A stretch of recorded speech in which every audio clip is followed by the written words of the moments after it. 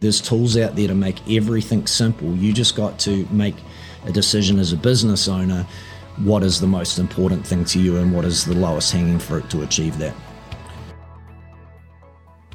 Hello everybody and welcome to the NZX Opening Bell podcast. My name's James Sharp from the Issuer and Origination team at the Exchange.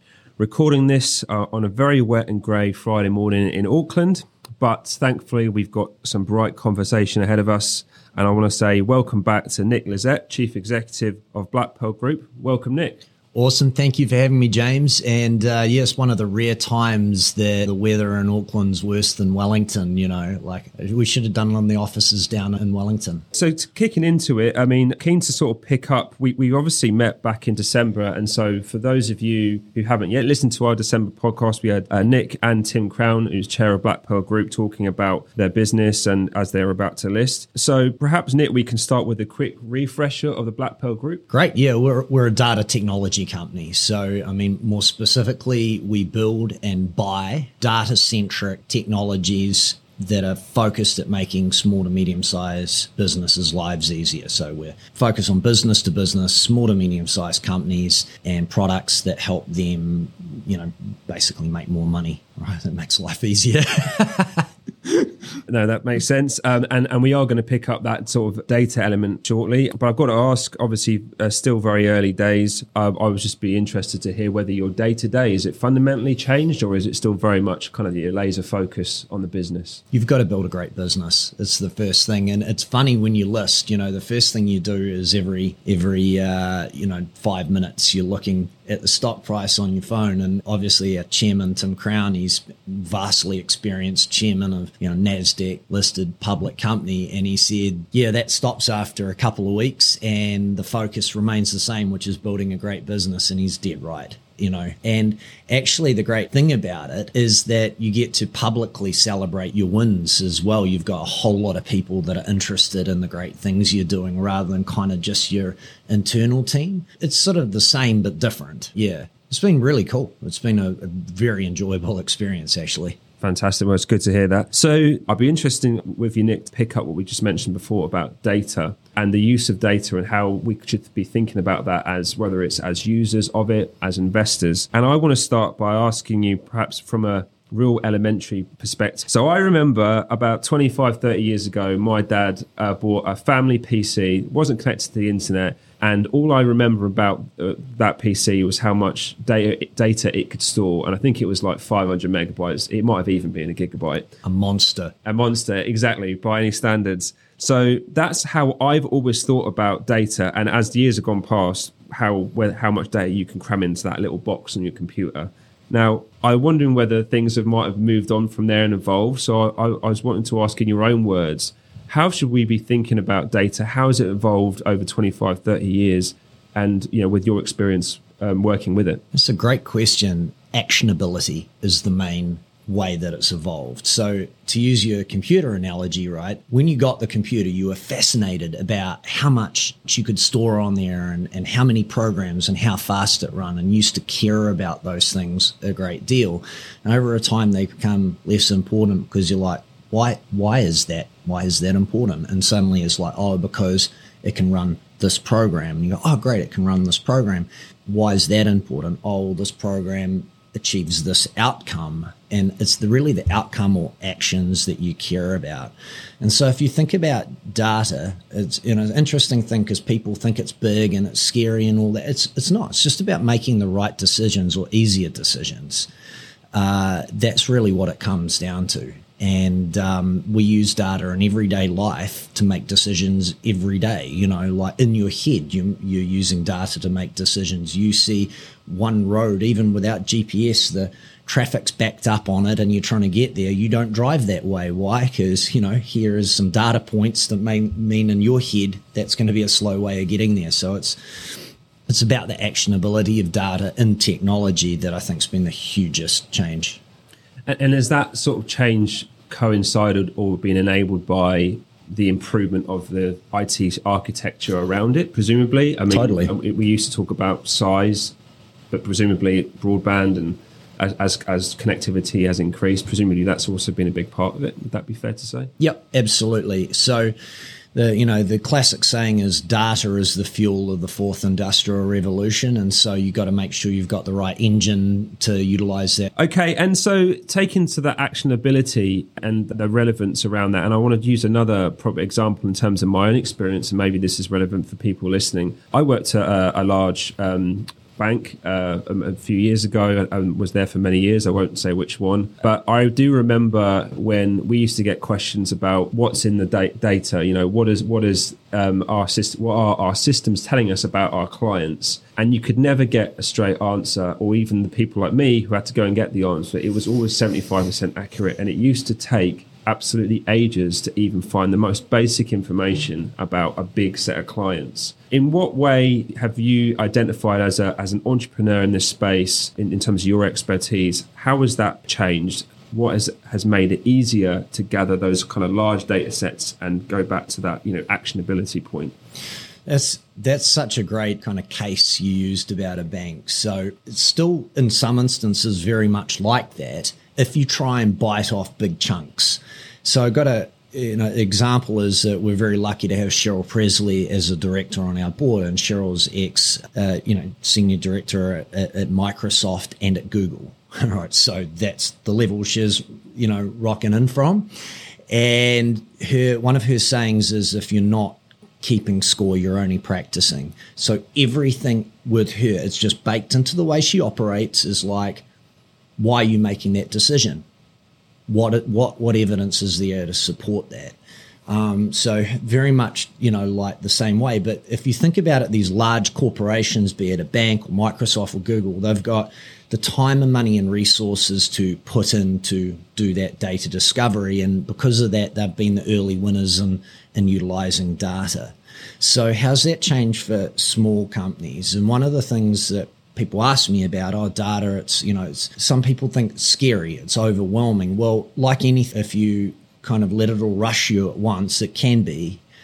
So use the example of like you need to make more sales, so that you might then want to go and use like a marketing automation system and program that up to do all these things and analyze your Google Analytics and get other third-party add-ins to profile your customers and configure your spend accordingly. And immediately that's overwhelming experience for a small to medium-sized business. So key to using that is thinking what is the lowest, lowest hanging fruit, quickest win that you can get out of that, to use a shameless plug, like in that example with our product Pearl Diver, right? You want to make more sales. Well, it's a 5-minute plug-in, and it will show you literally the most engaged people turning up to your website, the best ones to call.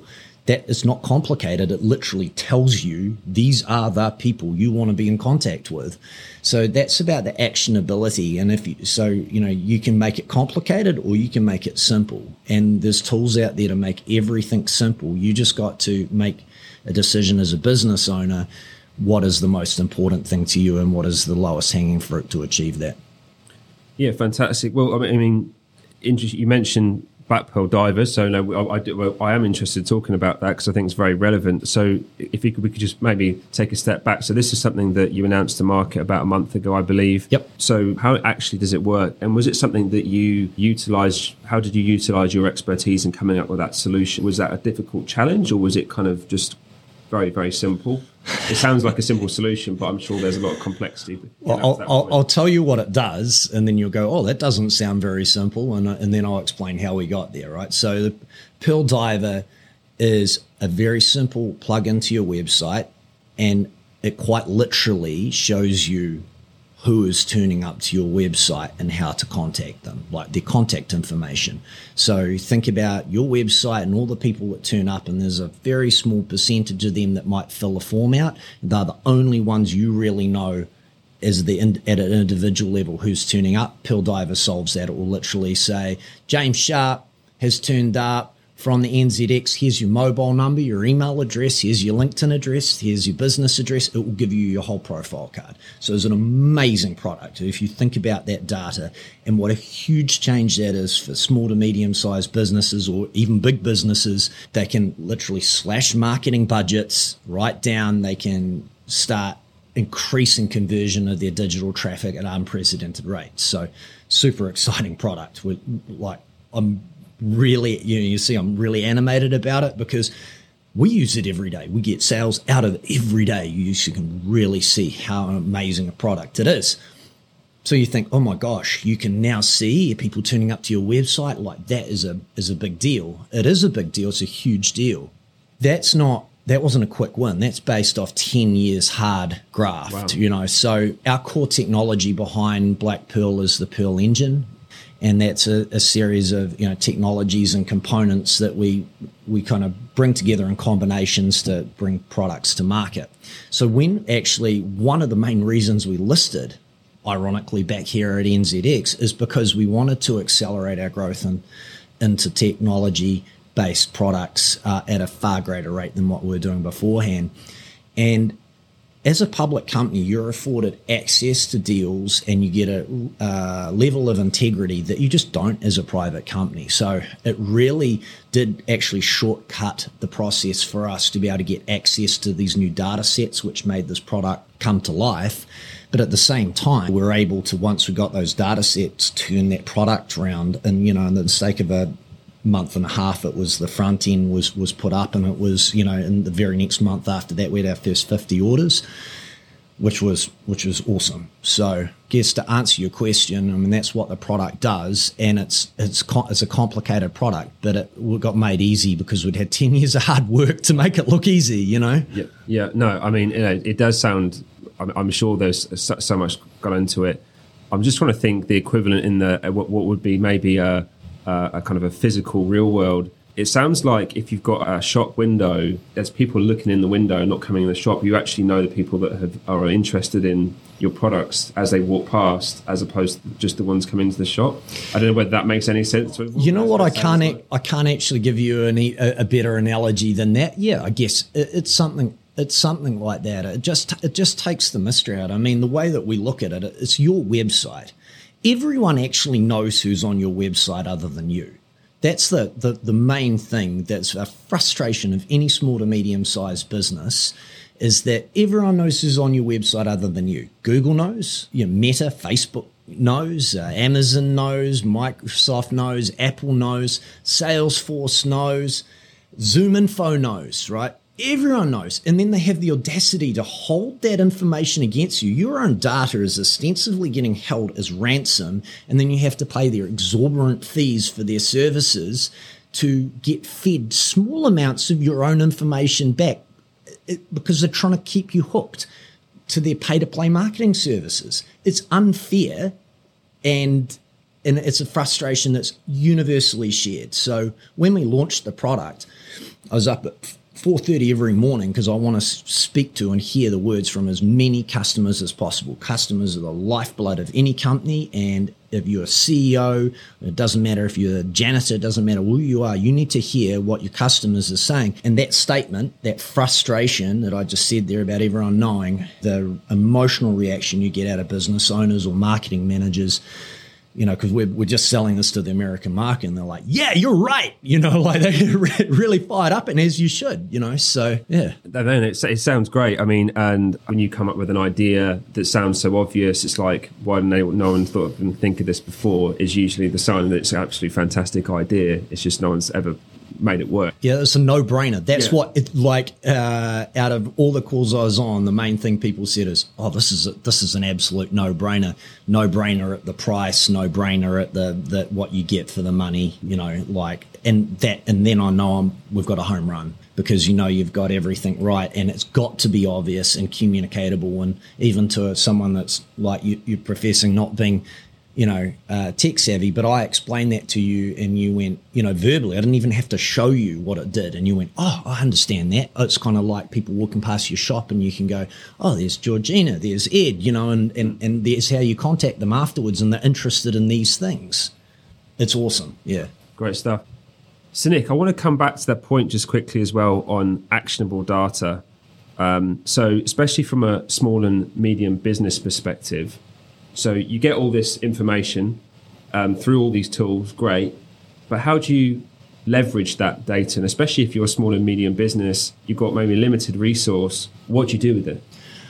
That's an awesome question. And there's this I'm in a technology company, so I'm allowed to do a geek reference from time to time. So there's a great reference in Game of Thrones, and it's when Littlefinger's having a standoff against the Queen, and he tries to power play on her and says, knowledge is power, and she gets all the guards' swords around his throat and says, no, power's power, right? And it was more like action's power. So knowledge isn't powerful. What you do with it is actually useful. And you're pointing out about that, like small to medium-sized businesses might not have the resources or knowledge to actually be able to utilize that data in a useful way. And so that for us is what we're absolutely thinking of when we're engineering a product. And to take Pearl Diver as an example, okay, it tells you all the people that are turning up to your website. So I can tell you right off the bat, anyone sees that, they're going to be super excited and great. But then what do you do with that data? Because if you don't let them do something really simple with that, that person will churn after 3 months. So what we do is we rank, and we do two things. We rank engagement and we cross-reference that data with another data set. So to kind of simplify that down, you got a whole lot of people that are turning up to your website. If they've turned up to your website once, you don't want to start chasing them around. Like, they're going to not take that well, and it's just and it's a bad use of your time and money, right? So they're the ones that you just export straight into your email marketing system, MailChimp or Constant Contact or your CRM or whatever. What we do with Pearl Diver is we rank engagement, so you can see if someone's been to your website 4 times or multiple people from one organization have been to your website. Well, that's a whole different profile. At that point, those people are far more interested. And then utilizing other technologies, maybe like our New Old Stamp or the Blackpearl mail product, you do an email outreach just introducing yourself. And then the real low-hanging fruit is we cross-reference who's turning up to your website with who anyone in your company has emailed. So that for me, that's the money shot, because someone in your company already has an existing communication channel with them. And so it's very natural that you would reach out and just serendipitously continue on the conversation, knowing in full well that that person is interested and actually really engaged with you at that moment in time. And so even entrepreneur that is busy and working 70-hour weeks, they can do that. If they're adverse to any sort of sales or marketing or understand nothing about it, they can still make sales by just being told this person. And that's when I talk about like actionability, right? That helps just point to the quickest path to revenue.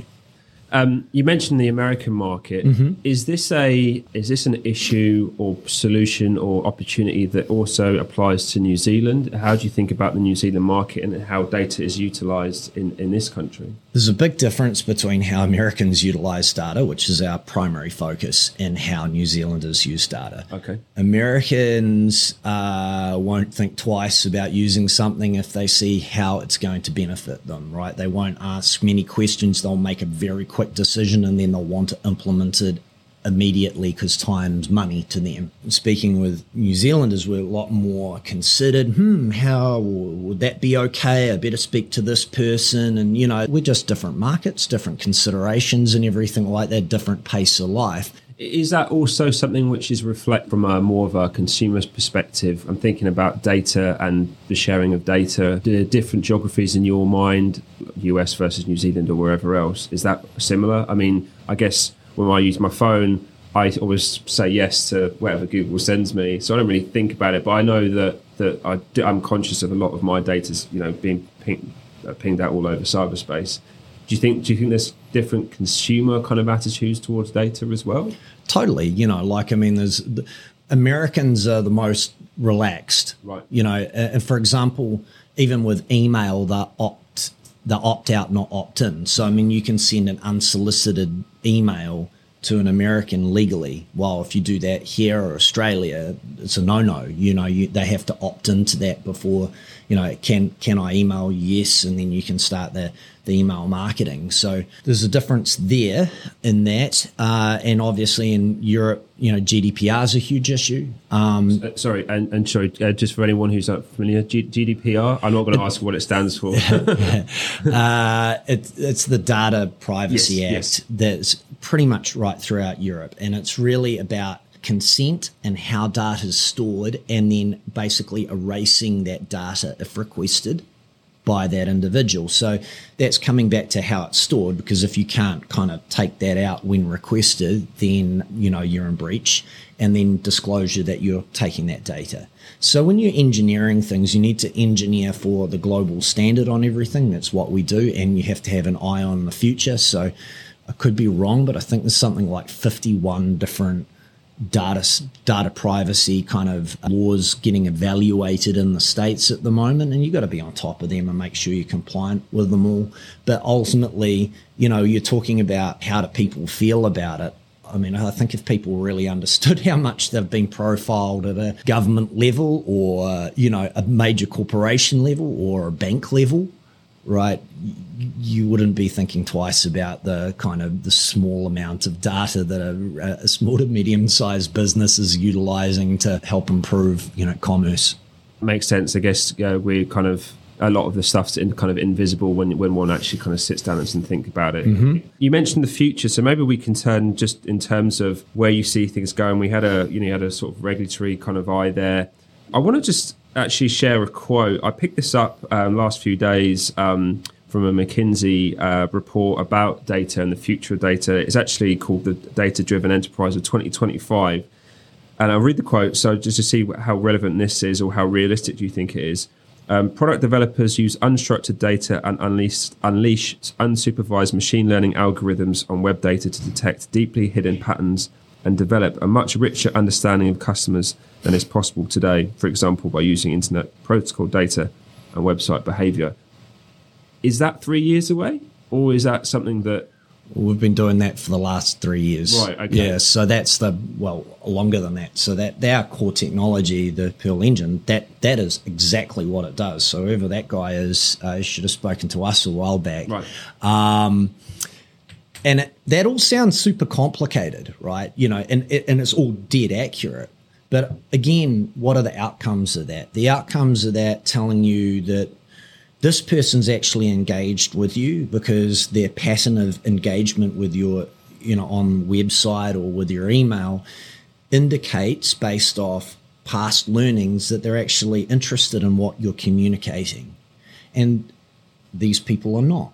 And thus put your time and energy into that. I mean, time and money are the scarcest of resources for anyone, but especially small to medium-sized businesses in the commercial world. Don't waste your time on the people that are not interested. Put your time on the people that are. And that's the actual, from our practical use point of view, how we bring that out. And, to further that quote, talked about the importance of that and what people are doing. And I talked about data being the fuel of the fourth industrial revolution. I think people have to think of it beyond that. It's going to be the era of commerce. And if you don't embrace breathing that, then you're in a lot of trouble, because it's what's happening. It's already happening. It's way beyond where people, probably the everyday person, actually thinks it is. So, and so maybe a few things to conclude, because it's been a really fascinating discussion. Maybe just on that again, on that future. I mean, do you have a view of what the data kind of world looks like in 5 to 10 years? Are we talking about quicker, more actionable data? Is there any data for people, consumers, left to give? Is there still a lot of opportunity in terms of the devices we use and what businesses then see from their consumers? Any thoughts on that, those kind of trends, those real big picture? Yeah, all those things you said are the case. It'll become quicker, it'll become more accessible and more consumable. I think what you're going to see is at the moment, the big corporations are the ones that really are using data most effectively. And now we're seeing a trickle down of that coming into small to medium-sized businesses. So it's, I think, a little bit like car technology. You know, they used to say what's in the latest Mercedes-Benz will be in, you know, all other cars in 5 years. So there'll be a little bit of that coming down, again, making it more bite-sized and consumable for small to medium-sized businesses. In regards is there any more data to give? There's so much. And a great example of that is like where we kind of cut our teeth with data is in email. And of course, email's been around, I think it was 1971, Ray Tomlinson, if my memory serves me correctly, right? And it's been much the same since then. It hasn't changed. It's a protocol that everyone interprets slightly differently. It's a juggernaut. It's the largest form of business-to-business communication. And yet no one in that whole time had bothered to look at that data and start analyzing it in the way we had. And then we were able to derive, you know, huge value out of that data. So sometimes it's not getting more data. It's actually just looking at it from a different angle and analyzing it differently. And then all this new world of opportunity opens up.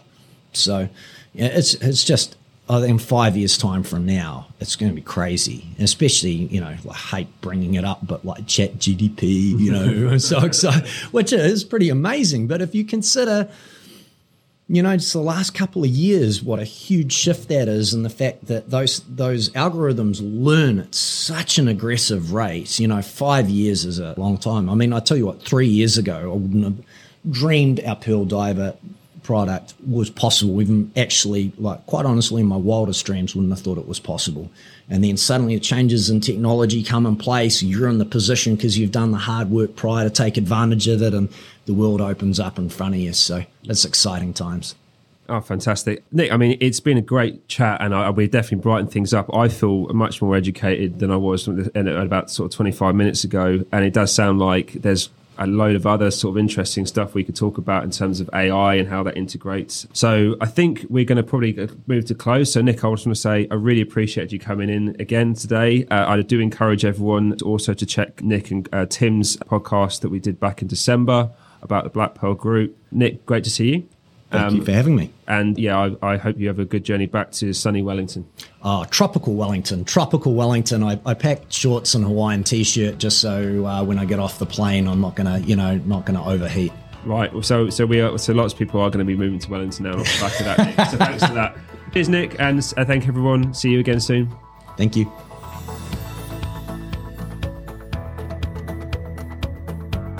The information provided in this podcast is a guide and is intended for general information purposes only.